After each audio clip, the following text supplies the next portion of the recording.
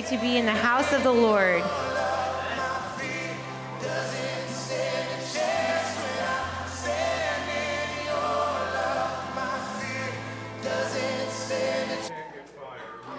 All right, well, good morning, everybody.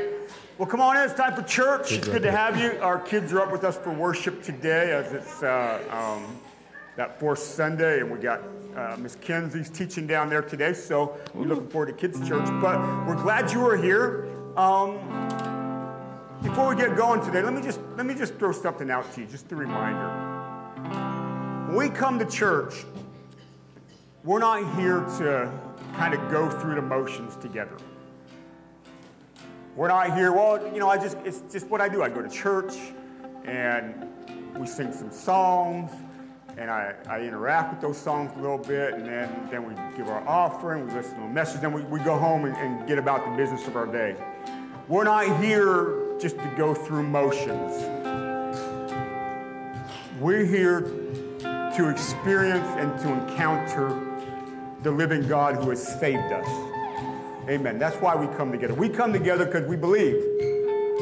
We don't come together because we have nothing else to do with our lives. And we don't come together because we're not busy or it's just, well, we come together because we are called out, a people that are marked by God, and a people who live in intimate relationship with Him. That's why we come together. So we can be unified together, we can grow together, we worship together, we spend time in the Word together. So I encourage you today, you may be here and you may be tired this morning. I don't know. I know we had some kids at camp for a couple days. I know they're all tired. You may be tired this morning, or maybe your week wasn't the best. Maybe you had a good week. I don't know.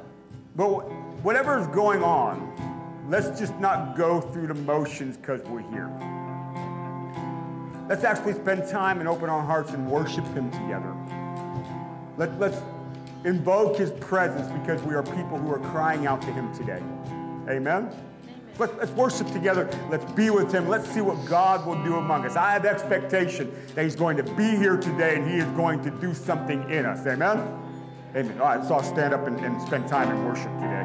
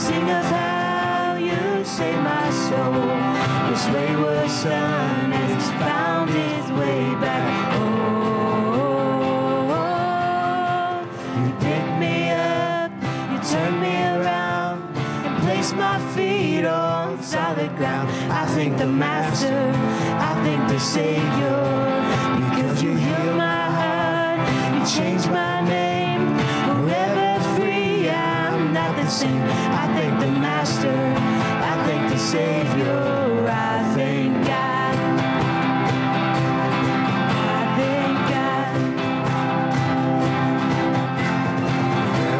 Another one and I am free. I am free. I am free. Oh, hell lost another one and I am free. I am free. I am free. Hell lost another one and I am free. I am free. I am free. Hell lost another one and I am free.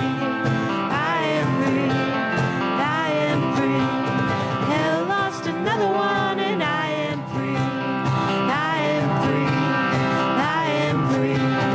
Hell lost another one and I am free. I am free.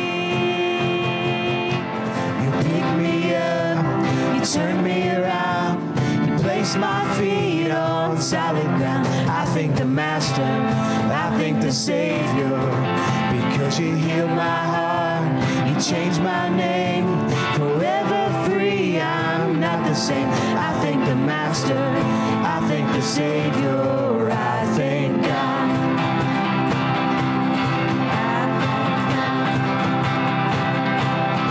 I thank God.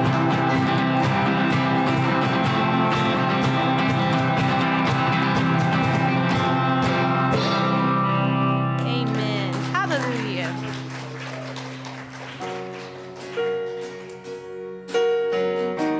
We have so much to be thankful for. We thank you, Lord, for what you are doing in our lives and what you are yet to do here, Father. You are worthy of our worship, Father. You are worthy of our hands being lifted. You are worthy of our praise. He can change anybody's life. Hallelujah. Are you past the point of weary? Is your burden weighing heavy? Is it all too much to carry? Let me tell you about my Jesus. Do you feel that empty feeling? 'Cause shame's done all it's stealing, and you're desperate for some healing. Let me tell you about my Jesus. He makes a way where there ain't no way, rises up from an empty grave. Ain't no sinner that he can't save. Let me tell you about my Jesus. His love is strong and his grace is free. And good news is I know that he can do for you what he's done for me. Let me tell you about my Jesus, and let my Jesus change your life. Hallelujah. Hallelujah. Hallelujah. Amen. Amen. Who can wipe away the tears from broken dreams and wasted years? Tell the past to disappear. Oh, let me tell you about my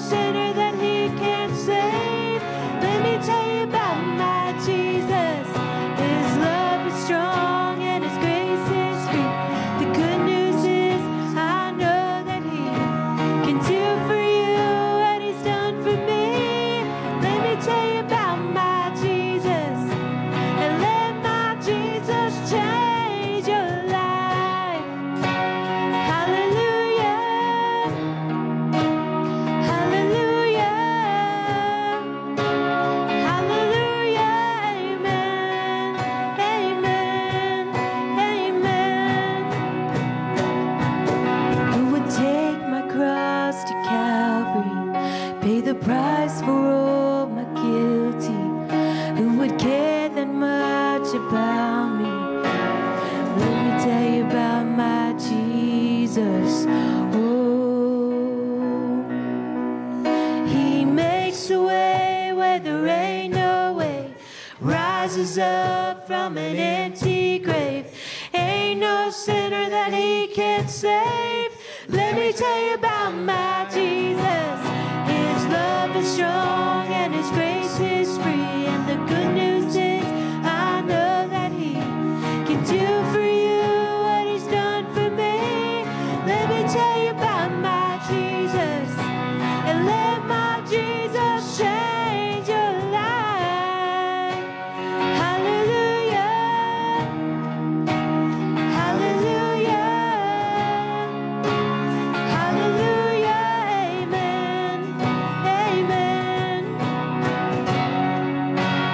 Hallelujah. Hallelujah. Hallelujah. Let my Jesus change your life.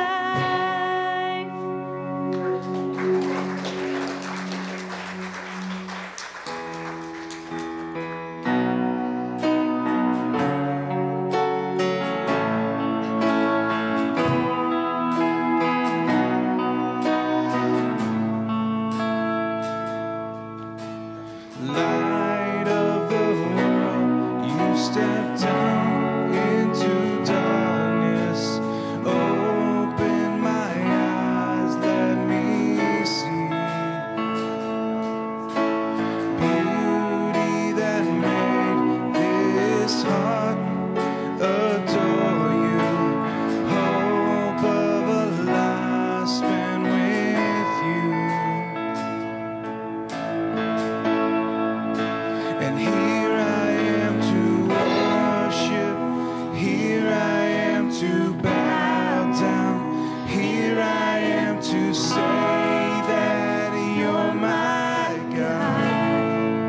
You're altogether lovely, altogether worthy, altogether wonderful to me.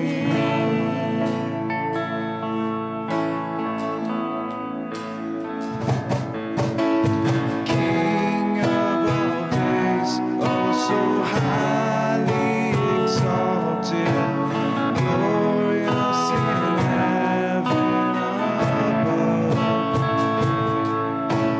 Humbly you came to the earth you created, all for love's sake became born.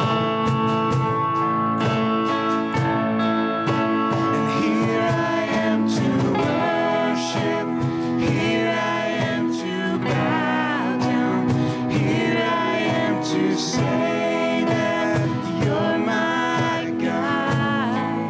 You're altogether lovely, altogether worthy, altogether wonderful to me. And I'll never know how much it costs to see my sin upon that cross. And I'll never know how much it costs to see my sin upon that cross. So here I am to worship, here I am to bow down, here I am to say that you're my God. You're altogether lovely, altogether worthy, altogether wonderful to me.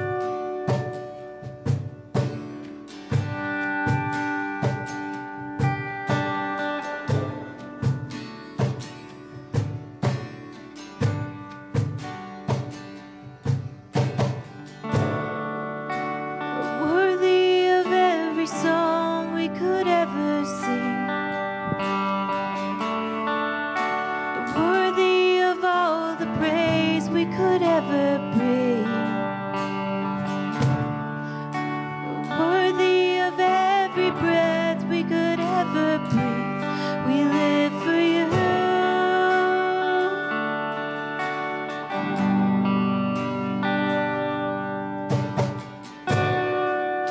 Oh, Jesus, the name above every other name. Jesus, the only one that could ever save.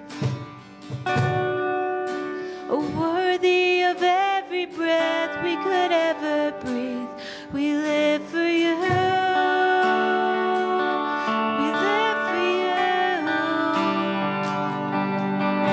And holy, there is no one like you. There is none beside you. Open up my eyes in wonder and show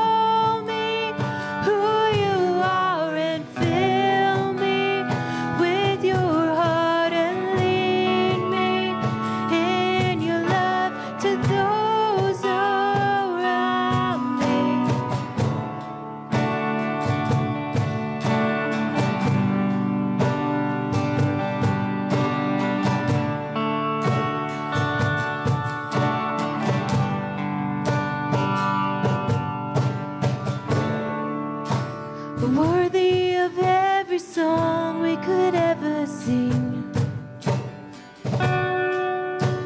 worthy of every breath we could ever breathe, worthy of all the praise we could ever bring. We live for you.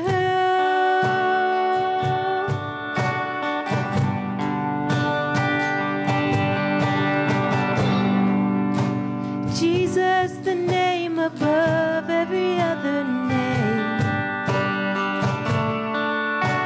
Jesus, the only one that could ever save. Worthy of every breath we could ever breathe. We live for you. We live for you. Oh, holy, holy, there is no one like you. There is none beside you.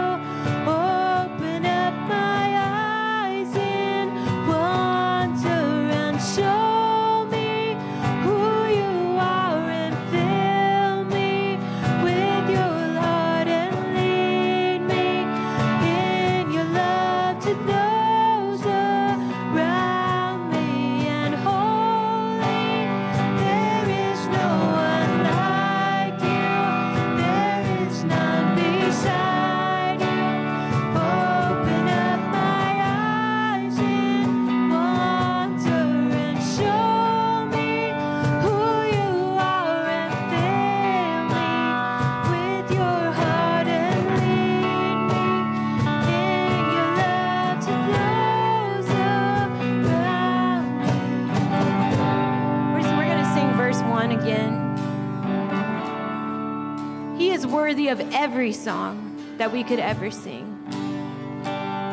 Worthy of every single breath that you can give. He is worthy of it. And he chose us first.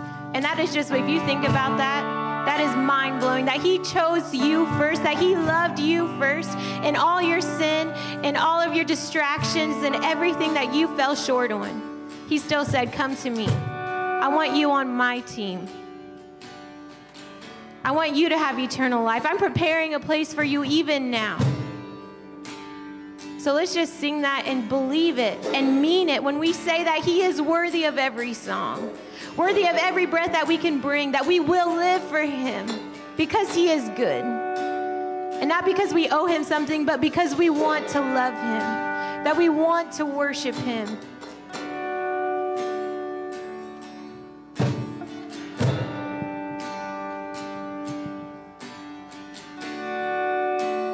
Worthy of every song we could ever sing, worthy of every breath we could ever bring, worthy of every breath we could ever breathe. We live for you. You are worthy.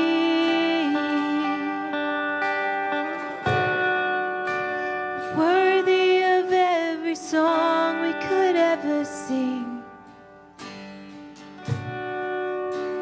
Worthy of all the praise we could ever bring. Worthy of every breath we could ever breathe. We live for you. Live for you.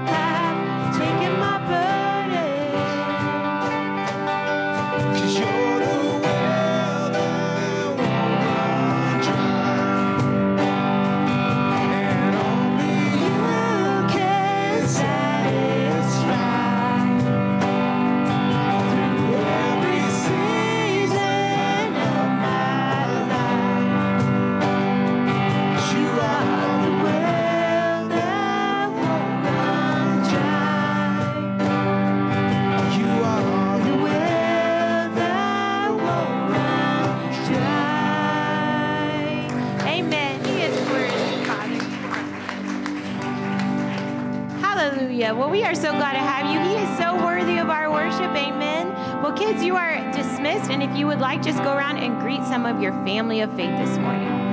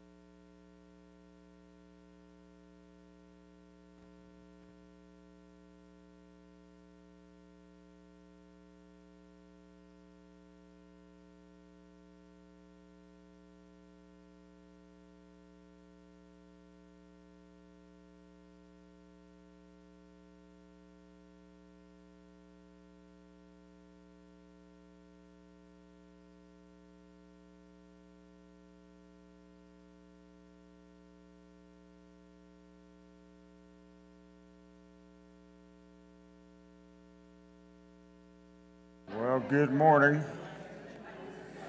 It's good to have you today. Live streamers, by the way, it's good to have you watching with us this morning, whatever platform you're seeing us on. It's good to have you join us on Facebook, YouTube, or wherever you're watching us on. Always good to know we have an extended family of faith beyond what's here in the building. By the way, if you're watching and you're local to us, we'd love to have you right here in the house. And there's the live stream does good for what its purpose is, but if you're local and you can be here, there's nothing like being in the family of faith. So come on out and be with us. I'd love to have you with us. All right, tithe and offering. If you have something to give, you can prep it. Got a little ring, I think. I feel like there's a feedback going on. There is. Offering envelopes are available in the chairs in front of you. If not, wave your hand around. One of the ushers will help you out. So let's. Where's Nathan at? Nathan, come on down. I'm gonna have Nathan pray over tithe and offering real quick. So, and then when Nathan's done praying, you can bring it down to the offering bucket. Go ahead and pray, Nathan. Father, we just thank you for your grace, God. We thank you for your provision over us, and Lord, that we have every reason to trust you, God, that you have never failed us and you never will. And God, I just pray that you would just bless every seed sown today, God, and let your gospel go forth to all the world. In Jesus' name, amen. Amen. Thank you, Nathan. Bring something down if you have it. And while you're doing that, let me give some announcements real quick. Today, Joy Fellowship was scheduled, but they're going to postpone it. So they'll meet again on our schedule the next month. So if you have questions about that, you can see Bill and Patsy, but they're going to postpone Joy Fellowship today. Don't forget, we're collecting school supplies for the families of our church, and any overflow that we have, that what comes in, we're going to give to the Urbana schools. But school supplies are back there in the back. If you want to, you can take a picture of the list of things that we need. Go out and do some shopping and bring it and drop it off, and we'll distribute it when school starts again, which I think is just in a matter of maybe 3 weeks or so. It's coming up pretty quick. So please bring those in so we can bless the families of our church with that. Church-wide prayer begins again a week from tomorrow. Okay, so we took a couple months break over the summer, but August the 1st, the first Monday of August, we're back for church-wide prayer. And we come together and pray every Monday from 6 to 7, and we believe that obviously prayer is important, so we're a family of faith who prays together. And we not only obviously are people of prayer when we're not here, but we want to be people of prayer when we are here. Amen. So, church-wide prayer every Monday from 6 to 7. Again, it starts back up next week. Let's see. Okay, I talked to parents about this a couple weeks ago. On August the 7th, after church, there is an event at the Botkins Church called Aqua Grande. It's just this giant water event that is available for preschool up through 4th or 5th grade. So if you were in that meeting and you're thinking that you're going to send your kids to it, there's a sign-up sheet in the back. Please put a parent name on there so I can contact about the number. Certainly, I need some parents to go along, but we kind of need to get a shot in the dark on how many kids may be coming. So we're going to load up a fishing passenger van and whatever else we need, go over, enjoy the event, and come back. So that's August the 7th after we are done with our church here. So please sign up the back for that, and so we can get all that together. I think that's all I have. So if you have your Bibles, get them out. It's good to see you this morning.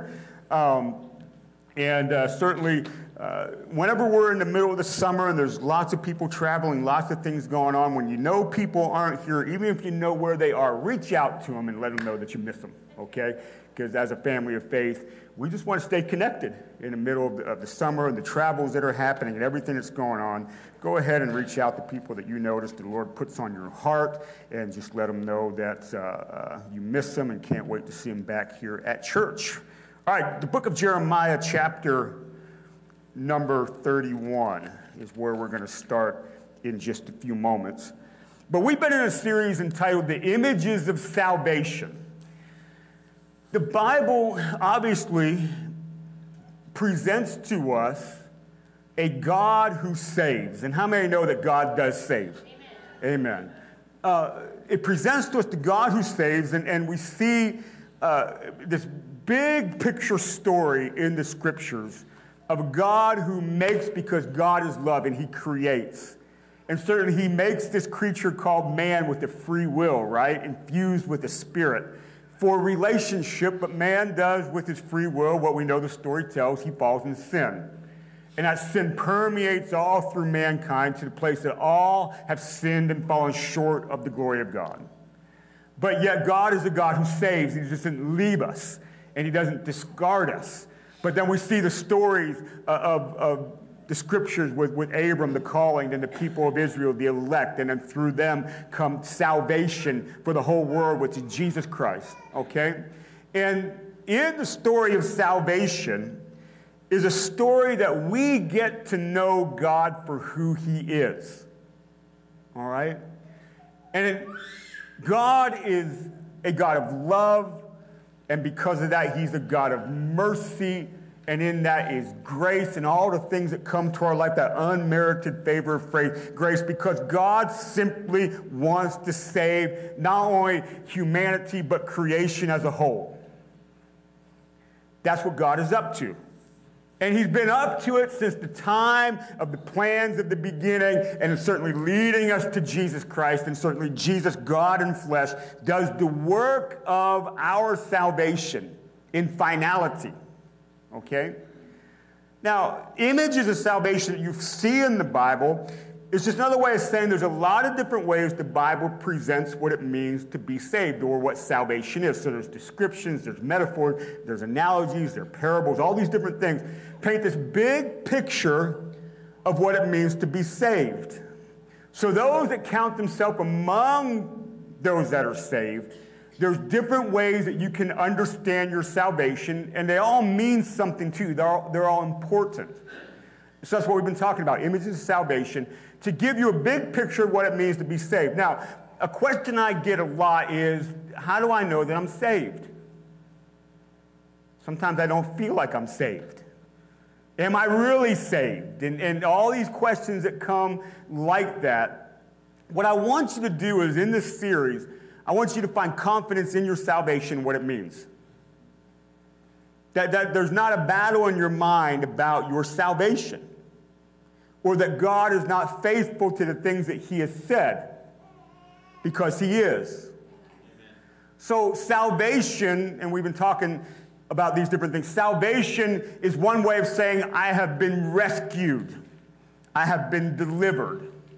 Okay? Delivered from sin and the wrath coming because of sin. I've been delivered from that, but I've been saved to abundant life and new life and true life in him. But part of my deliverance from sin is the aspect of redemption. You find that word in the Bible, redemption.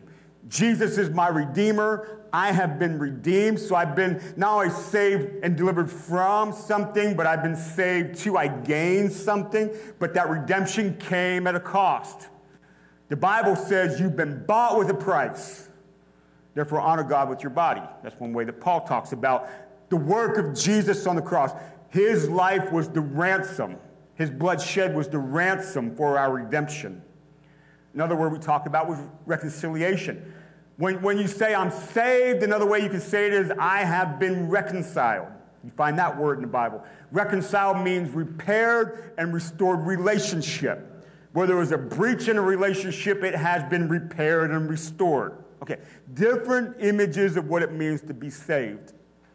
Now, the one I want to get at with you this morning is kind of one that threads a lot of it together. It's one, obviously, I think you're going to be familiar with. But I want to talk to you for a few moments about forgiveness. When you say, I am saved, you are saying, I am forgiven. So you can say, I'm saved, that means I'm redeemed. I'm saved, that means I've been rescued. I'm saved, that means I've been reconciled. I'm saved, that means I have been forgiven. And forgiveness indicates a release from guilt, and it goes back to reconciliation, an end to a relational issue or a relational breach. So if you're in a relationship with somebody, and something happened in that relationship where there's a breach of that relationship, what ultimately brings back proper relationship is forgiveness. Isn't that right? When somebody has wronged somebody else, ultimately for the relationship to be fully repaired, there has to be forgiveness involved. Right? And that takes somebody forgiving somebody else for something they have done, even if they can't completely correct what they have done. Isn't that correct? And often it is giving somebody something maybe they don't actually fully deserve. That's what forgiveness is. So my relationship with God is repaired and restored because forgiveness has happened. Now remember in that whole reconciliation business, we are reconciled to God. God is not reconciled to us. We're reconciled to him because we are the offending party in our sin. And God is the one who forgives us. We're reconciled to him. The unmerited favor of God is given to us, lost in our sin. Remember, while we were yet sinners, Jesus died for us. Romans chapter 5. That's God working this business of bringing forgiveness and offering forgiveness for those who are lost to bring reconciliation back to him. So forgiveness is big. And as I share it frequently here, when I first finally gave my life to Jesus, one of the things that I really had to work out in my mind and my understanding was that he actually has forgiven me. And that there weren't things in my life that were sort of beyond his forgiveness. And that he's not holding it against me and holding it over my head, waiting for me to mess up just yet again. That he has absolutely, positively forgiven me. So when I say I'm saved, I have to say I'm forgiven. And I have to come into this full understanding and actual belief that I have been forgiven. Right? As we're reading in the book of Romans, I think chapter 8. For there is no condemnation for those who are in Christ Jesus. What's that mean? That I am not condemned for my sin any longer. I don't bear the guilt of it. Why? Because he has taken it away. Therefore, why would I live in condemnation for something that he's dealt with? So I'm saved, that means I'm forgiven. So, long intro there, but Jeremiah chapter 31, verse number 31. And we see the prophet Jeremiah begins to give voice to the coming of a new covenant, which Jesus is the one who brings the fulfillment of that. But Jeremiah 31, I want to read this, then we're going to jump to Matthew 26. It says, behold, the days are coming. A future thing is going to happen. Declares the Lord. In other words, this is the word of the Lord. This is the plan of the Lord. This is going to happen. When I will make a new covenant with the house of Israel and the house of Judah, as we know it, as it progresses here, this spills beyond the elect into the non-Jew. In other words, it's for everybody. Not like the covenant that I made with their fathers on the day that I took them by the hand to bring them out of the land of Egypt, my covenant that they broke. Though I was their husband, declares the Lord, for this is the covenant that I will make with the house of Israel after those days, declares the Lord. I will put my law within them. I will write it on their hearts, and I will be their God, and they shall be my people. And no longer shall one teach his neighbor and each his brother, saying, know the Lord, for they shall know me. For the least of them to the greatest, declares the Lord. For, watch this, for I will forgive their iniquity, and I will remember their sin no more. You see that? Part of the work in this new covenant that the Lord is going to make happen, God is going to make it happen, is that he will remove their sin, remove their iniquity, and not only remove it, but he's not going to remember it anymore. That's something that you grab hold of and start to understanding forgiveness is not just God forgiving me, but he's not going to remember it anymore. That's the goodness of God that is working through the sinfulness of our life. He's going to forgive me, and not only forgive me, but he's not going to keep record of it. Isn't that amazing? Now, I know how we are, right? Fool me once, yeah. Fool me twice, and yeah, you're not fooling me anymore. And when we like to keep our marks on people. Well, this person burned me this many times, right? I was nice the first time. I was sort of nice the second time. Third time, I'm done. You know, how many know what I'm talking about? God not only forgives us, but he doesn't do that to us. Now, it is in our sin that we reap what we sow. And eventually God judges the world in wrath in accordance to sin. But the mess our sin gets us in is because of our sin. Isn't that right? But God desires not only to forgive us of our sin, but our forgiveness is setting free from sin so we don't live in our sin any longer. So not only God forgive us and doesn't remember it anymore, he wants that cycle of sin to break in our life, to be free from sin. But watch the fulfillment of Jeremiah chapter 31. So Matthew 26. So that's new covenant prophesied. Here comes the fulfillment of that. Matthew 26 and verse 28. And this is Jesus at the Last Supper, right before his crucifixion, and certainly his body crucified, his blood shed. And he's talking about the giving of the bread and the taking of the cup. So picking up mid-sentence, mid-thought. For this is my blood, the blood of Jesus, of the what? Of the covenant, new covenant, which is poured out for many for the forgiveness of sins. So when we talk about the crucifixion of Jesus and the blood being shed, and certainly we have the resurrection and the finality that things happen in his ascension, in the blood of Jesus, we find the forgiveness of our sins. Because, again, redemption, there's a ransom, a price that is paid, and that is Jesus himself. God offering himself in the fulfillment of the law and the prophets to be what's necessary for our forgiveness. Again, this demonstrates how much God loves us. You can't get away from the love of God when you understand what he does to have right relationship with you. Again, he has always taken these steps necessary to bring us into right relationship with him. Amen. It's something he desires, something he wants, something he calls us to.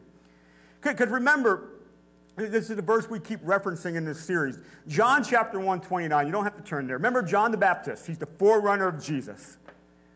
Remember his proclamation of revelation of Jesus as he proclaims, look, he sees Jesus and he says, look, there is the Lamb of God who takes away the what of the world? Sin. See, his whole business of God righting the world, he has to deal with sin that caused it all to go wrong.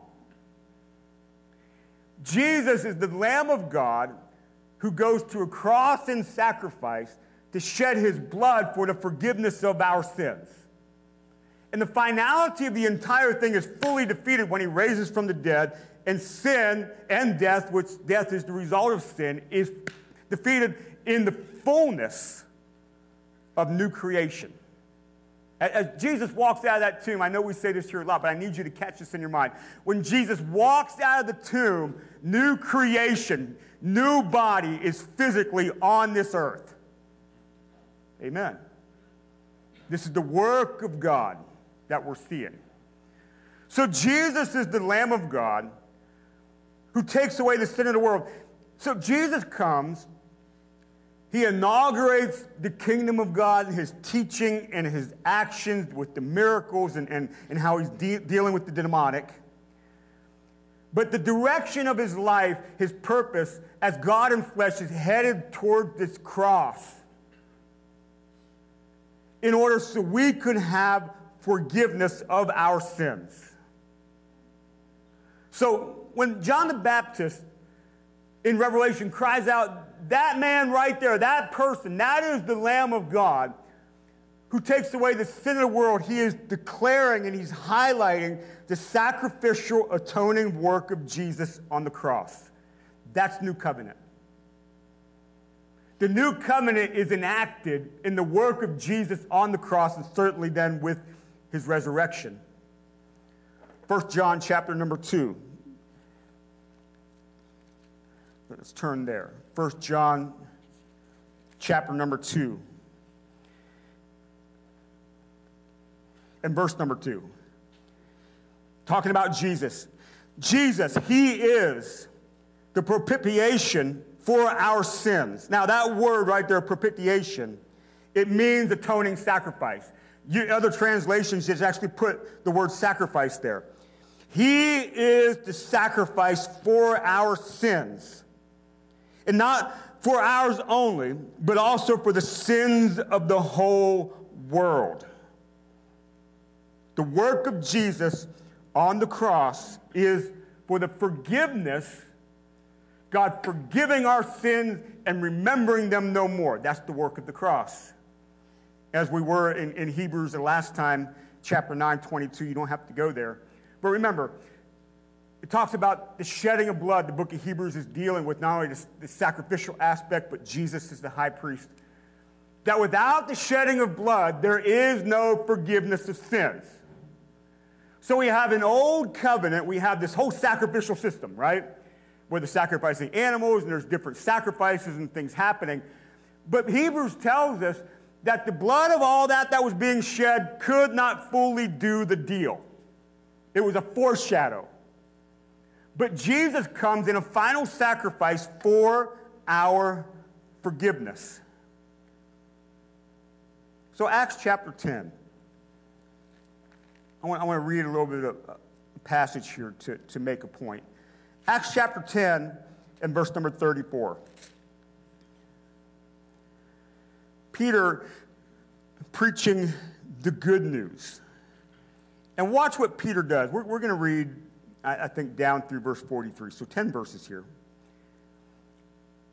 So Peter opened his mouth and said, truly, I understand that God shows no partiality. And Peter's dealing with non-Jews, Gentiles. It's after he has the vision of his sheep being let down with the different animals and being told to go eat. And we're seeing an enacting of a new covenant being played out in the book of Acts. So God shows no partiality, but in every nation, anyone who fears him and does what is right is acceptable. As for the word that he sent to Israel, preaching good news and peace through Jesus Christ, and he is Lord of all, you yourselves know what happened throughout all Judea, beginning from Galilee after baptism that John proclaimed, how God anointed Jesus of Nazareth with the Holy Spirit and with power. And he went about doing good and healing all who were oppressed by the devil, for God was with him. That is the enacting, the inauguration of the kingdom of God. And we are witnesses of that he did both in the country of the Jews and in Jerusalem, but they put him to death by hanging him on a tree. But God raised him on the third day and made him appear not only not to all the people, but to us who have been chosen by God as witnesses, who ate and drank with him after he rose from the dead. Now watch this.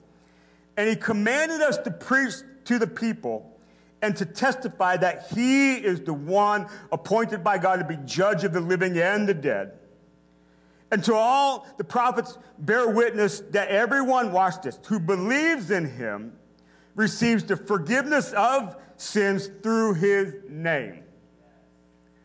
So we have Jesus enacting a new covenant through his death on the cross and certainly then his resurrection. And from that time forward, forgiveness is proclaimed in the name of Jesus. So to be one who walks in the forgiveness of God, he not only forgives me, he wipes me clean, but then remembers it no more. It happens in the name of Jesus. When you preach the good news of Jesus, you must preach with it the forgiveness of sins. We don't just proclaim, we don't go out there and say, hey, the world's sinful. I just want you to know you're sinful. You're sinful. That's not our purpose. Our purpose is not just to tell people how sinful they are. Our purpose is to proclaim the good news of Jesus to a sinful world. But the good news of Jesus is God has come to bring peace between him and mankind, and that happens because of the forgiveness of sins. Listen, you literally can't be a Christian and make this statement, well, I have nothing to be forgiven for, so I have nothing to ask forgiveness for. You know that. You hear things like that out there. I don't need forgiven. Okay, Jesus, I don't know, maybe he was a good teacher. Maybe he said some nice ethical things. Be nice to other people. That's not bad, you know? No. Jesus comes to ultimately bring the work of the cross to our lives, for all have sinned and fallen short of the glory of God. You, me, the person sitting next to you, all the people you see on the street, everybody needs to come into the forgiveness. Now, I don't know about you, but I'm not an axe murderer. I've never hacked anybody up with an axe. Okay? There have been people in history that have. Bad people. Don't do that. It's not good. Right? We want to categorize. Well, they need forgiveness, but since I've never done that, then I don't need forgiveness. No. Everybody needs the forgiveness of God to bring restored relationship, reconciliation. That's what the work of the cross ultimately is about, to deal with our sin problem. Hebrews chapter 10. Let's read another little bit of a passage here. Hebrews chapter 10. And verse number 1. And this will get a little bit into that Jeremiah passage. It brings it forward here. Hebrews chapter 10 and verse number 1.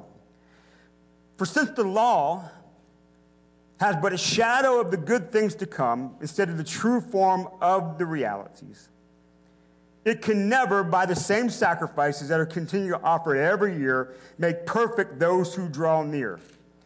Otherwise, it would they would not have ceased to be offered, since the worshipers, having once been cleansed, would no longer have any conscience of sins. But in these sacrifices is a reminder of sins every year. For it is impossible for the blood of bulls and goats to take away sins.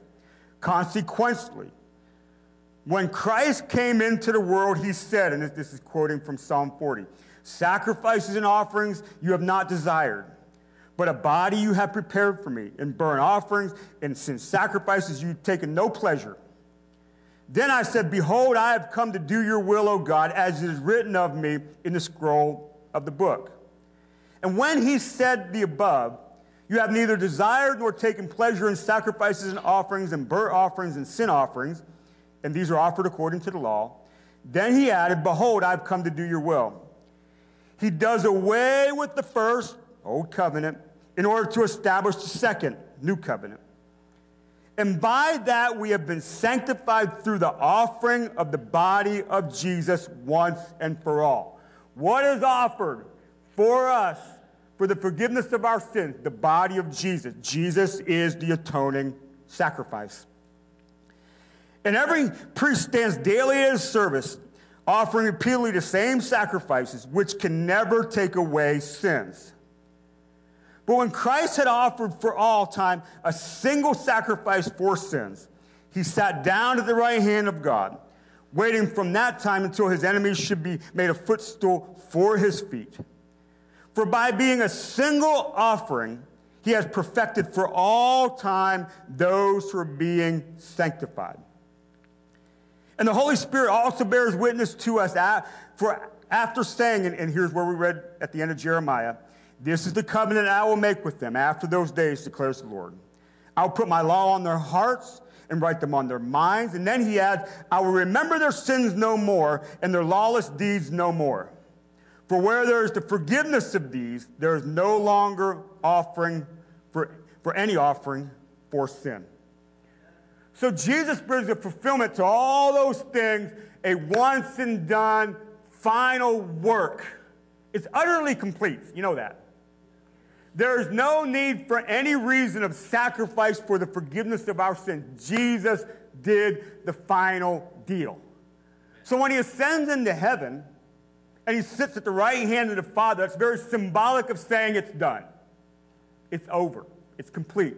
No more work needs to be done, but now it's a response of faith to believe and receive what he has done. Amen. But watch a result of this. I like this. Verse 19.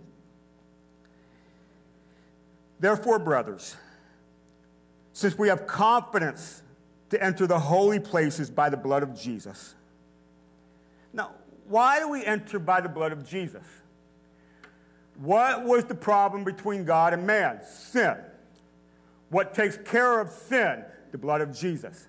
So by the blood of Jesus, we have confidence to be that close with God, a holy place which only certain people were allowed to enter before. It is opened up for anybody who would believe. Verse 20, "By the new and living way that he opened for us through the curtain," that is talking about the Holy of Holies when he died, that big thick curtain was split in two, symbolic that is now open for anyone to enter. That is through his flesh, again, the body of Jesus on the cross. And so since we have a great high priest, again, Jesus, over the house of God, verse 22, "Let us draw near with a true heart in full assurance of faith, with our hearts sprinkled clean from an evil conscience and our bodies washed with pure water. Let us hold fast the confession of our hope without wavering, for he who promised is faithful." You see the confidence you have to be in intimate relationship with God right there? Again, it goes back to something we said last time or a couple weeks ago. When it comes to God, you don't have to take the temperature of his mood before you can be with him. By the way, if you're that way, you need to change, but that's a side note. So people shouldn't have to wonder your mood before they talk to you. I don't have to wonder if I'm acceptable to God today. I don't have to wonder. I don't have to do some sort of consulting. Hey, anybody else pray today? Is God in a good mood? Did anybody check in with him today? Is he angry at somebody and then he's going to take it out on me? You don't have to check. You don't have to do any side work. You come to him in full confidence that you are accepted in an intimate relationship because Jesus is the atoning sacrifice. His blood in the forgiveness of our sins removes the issues that I had. Intimate relationship with God. I'm forgiven. Completely forgiven. 1 John 1:9. Let's go there. We'll close with this. 1 John 1:9.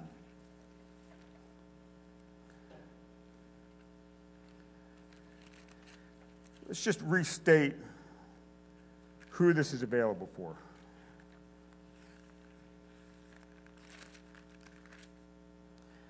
First John 1:9. If we confess our sins, he is faithful and just to forgive us our sins and cleanse us from all unrighteousness. You see that? Who? Anyone who would believe. See, Jesus is faithful. In other words, when you see, especially in Paul's writing, he uses the word righteousness, that carries a connotation of covenant faithfulness. That God will always work the fullness of the covenant faithfulness. Now, in other words, he's going to work the plan to completion. Jesus, in his faithfulness, he's faithful to fulfill what he said he would. He's faithful and he's just. In other words, he will always do what is right.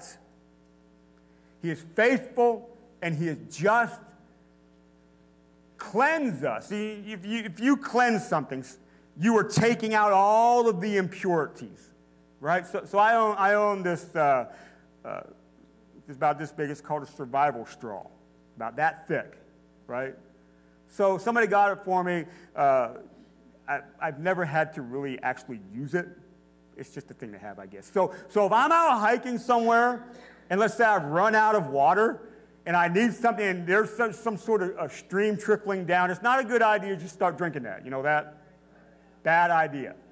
But what the survival straw is, if you stick this thing down there and you use it like a straw, it's supposed to take out all the impurities by the time it gets in your mouth. So I don't end up with some sort of disease or gut thing happening to me, and then it's over, right? You're cleansed in such a way that all the impurities of your life are removed. I'm cleansed. For what? Everything that is not counted as righteousness. Jesus does that work. Can I earn it? Nope. Does it make me perfect? Nope. But in the eyes of God, I am declared righteous because of the blood of Jesus. That's justification. Cleanse me. He cleans me. I thought about doing this, I totally forgot. I was going to have a whiteboard up here with all sorts of sins listed on it. Hopefully nothing that you do, but it would have been on here, all right? And that whole situation of Jesus cleansing us, it would have taken that eraser and just wiped it completely clean, where it's just sparkling white there. Cleansed from all unrighteousness. That is my state in my forgiveness. And then all that stuff that was on the board, he remembers it no more. He casts it as far as the east is from the west. Amen. That's my state before God. I am saved. That means I'm forgiven. Do you believe that? Now, why are you holding things against yourself that he doesn't hold against you? Why do you do that? When there's no condemnation in him, why are you still bringing condemnation to yourself? Or why are you allowing the devil to chirp in your ear that you're still guilty, or you're not good enough, or God really hasn't forgiven you? Why are you doing that? Or why are you allowing somebody to constantly bring up your past? My past is not me anymore. I told you just a little bit ago, and listen, you know me, but you don't know my former me. You know me since I've been in the process of living discipleship with Jesus, but you don't know the me before I've been saved, and I don't necessarily like to talk about that guy. That's not me. I've been forgiven, cleansed, and God has relieved me of it.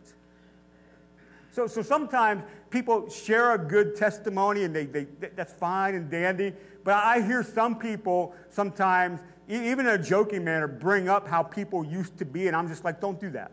That's not them. Quit bringing their past to their present. They've gone beyond. They've moved. God has done a work in them. Don't take their mind back there. Don't open up the opportunity for the enemy to get in there and weasel around about stuff like that. That's not you. You've been forgiven. So I walk and I learn in living with Jesus what it means to live this new life because my old life has been taken care of. I'm thankful. Because I know when I stand before God someday, and this is how far my understanding of forgiveness has to take me, that when I stand before God someday in account for my life and what I have done, He's not going to bring up stuff that I've been forgiven of. He is faithful and He is just. Now, I'm glad.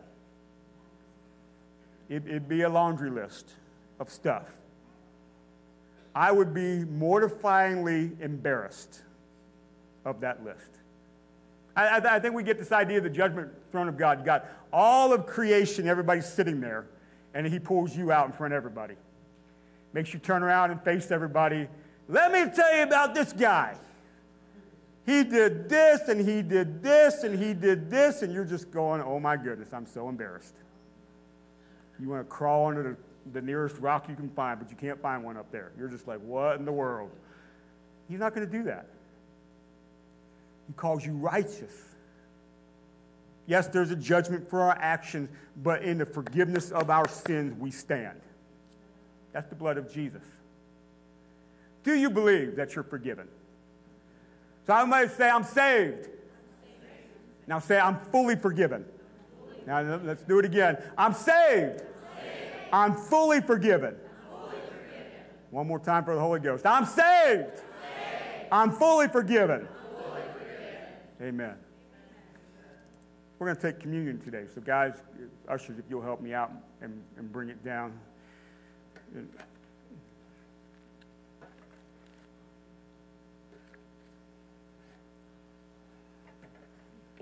As we take communion today, you don't have to partake. It's nothing required, but if you wish to partake this morning, you may.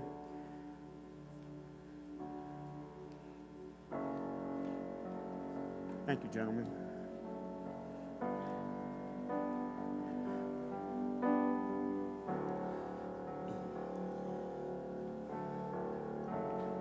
The broken body of Jesus on the cross. The blood being shed for the forgiveness of our sins.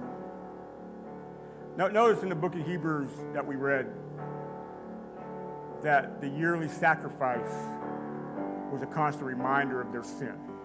Right? Jesus said, now do this in remembrance of me. Because it's the constant reminder I've been forgiven.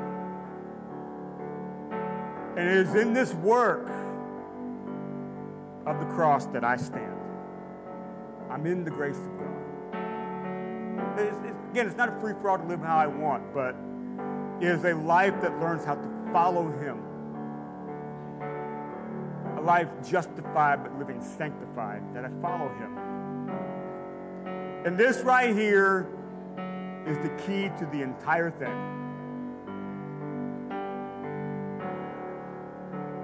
What Jesus did for me.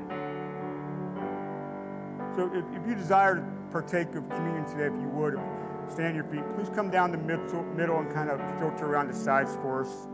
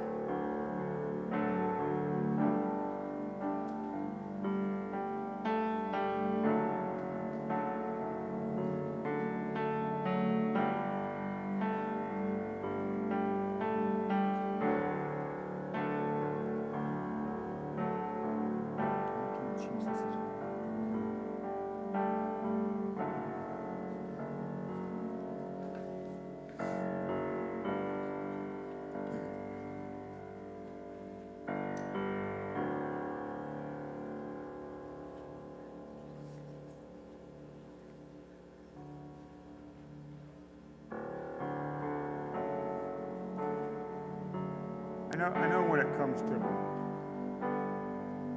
taking communion together, we kind of fall in a pattern of every other Sunday almost. It's not perfect like that.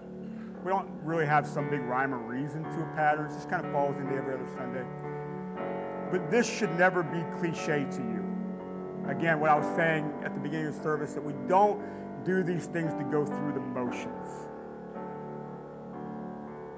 That when we do take time to do this, that you do remember and call to your mind and your heart what he has done for you and what that means for you. This right here, though it happened 2,000 years before my life, is the greatest moment of my life and the greatest thing that could ever happen to me. That the blood of Jesus shed on that cross will wipe me clean and make me whole and remember no more. I don't know about you, but again, I'm so thankful. I cannot repay God for his work for me, but what I can do is remember and live for him. I can learn what it means to pick up my cross and follow. I can learn what it means to persevere and do this whole long-term discipleship. I can do that. And the amazing thing is that he helps me do it. I mean, he never stays apart from me in this whole thing. Even in all that, he helps me do it. That's how great our God is. So before we partake, if you're standing here and there's sin in your life, active sin, willing sin, and you're aware of it, I'm going to give you a moment to repent of your sin. That passage in 1 John, if we confess our sin, in other words, we repent, we openly declare that I have sinned, he is faithful and just and will forgive us our sin and cleanse us from all unrighteousness. There's no shame in coming to Jesus with what he came to deal with in your life. You know that? There's no shame. He came. He knows. Take it to him. Give it to him. Let him be who he is. So Lord Jesus Christ, Son of God, have mercy on me, a sinner. Forgive me my sins. And for anybody who's crying out, Lord, in repentance, that you do hear them. And we know you do. And I pray there's a work of God in their life and those very things they're repenting of that brings freedom to them. They're not just forgiven, but they're entirely, completely set free. And that sin or those sins are no longer active and bringing bondage to their life. The freedom found in you. New man come. New creation being worked out. We thank you for that. Lord, we partake of your body. Thank you so much for being obedient to death, even death on the cross, as it says in Philippians chapter 2. That you paid the wage of sin and death. And you did it as the Lamb of God. God presenting himself as the sacrifice for our sins. We thank you so much for that work. And we partake of the bread in remembrance of it. Let's partake together.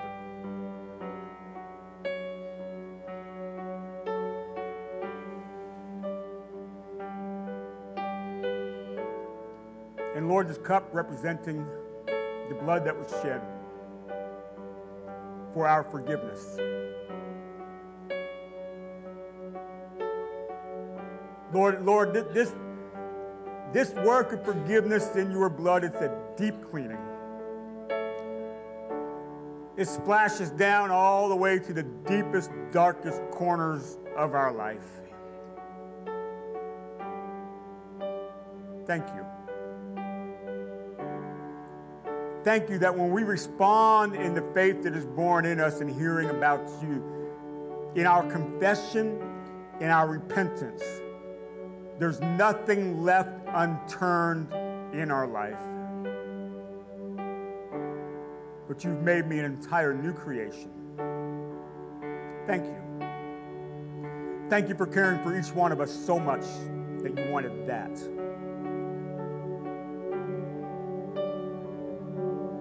As we partake of this cup this morning, we do it in remembrance of your shed blood for the new covenant, for the forgiveness of our sins. Partake together.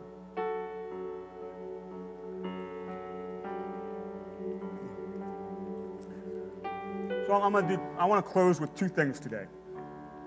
The first is this little song that we put together called Jesus Is All.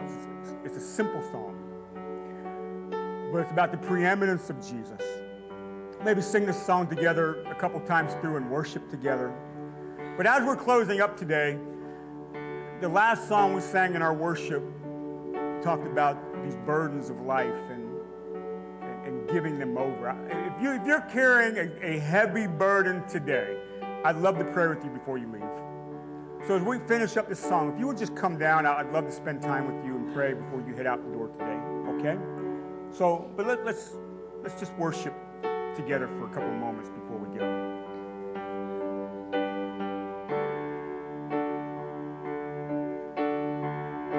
A shining light, an open door, a healing touch. Jesus is all. Freedom's call, hope restored, new life given. Oh, Jesus is all.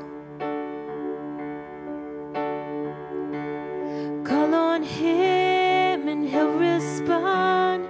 He's here now. Oh, Jesus is all.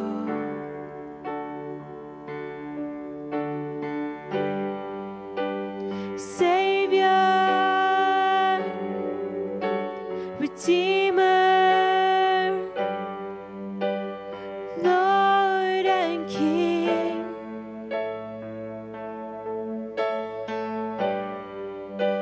Savior,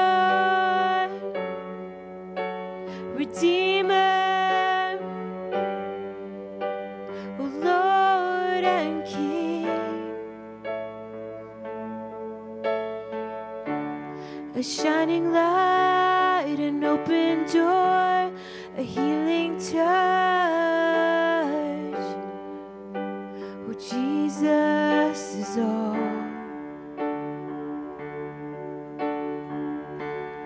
Freedom's call, hope restored, new life given.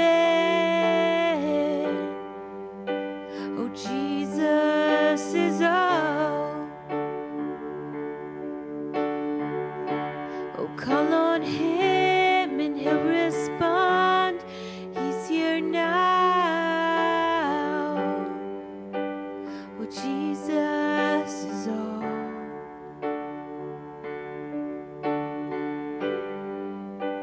Savior, Redeemer, Lord and King.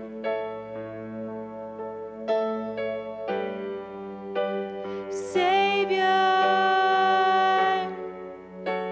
Redeemer, oh Lord and King. A shining light, an open door, a healing touch. Jesus is all.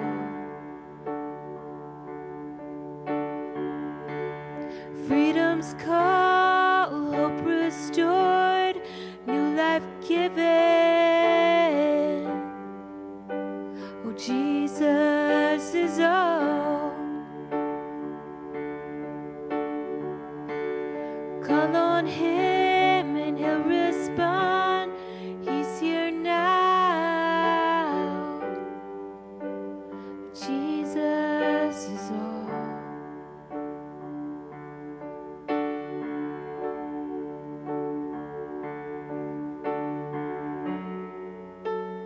have prayer needs, burdens that you're carrying that feels very heavy. I'm going to dismiss now, but please come forward so we can pray with you. We'll see you Wednesday. We have a worship night Wednesday night, by the way. So come out and let's spend some time worshiping together for an extended period. But take a break from Romans. Amen. But if you need prayer this morning, want prayer, please come forward. We'll see you Wednesday night. Next Sunday, bring some friends out. It's wonderful to see you today. Have a very blessed week.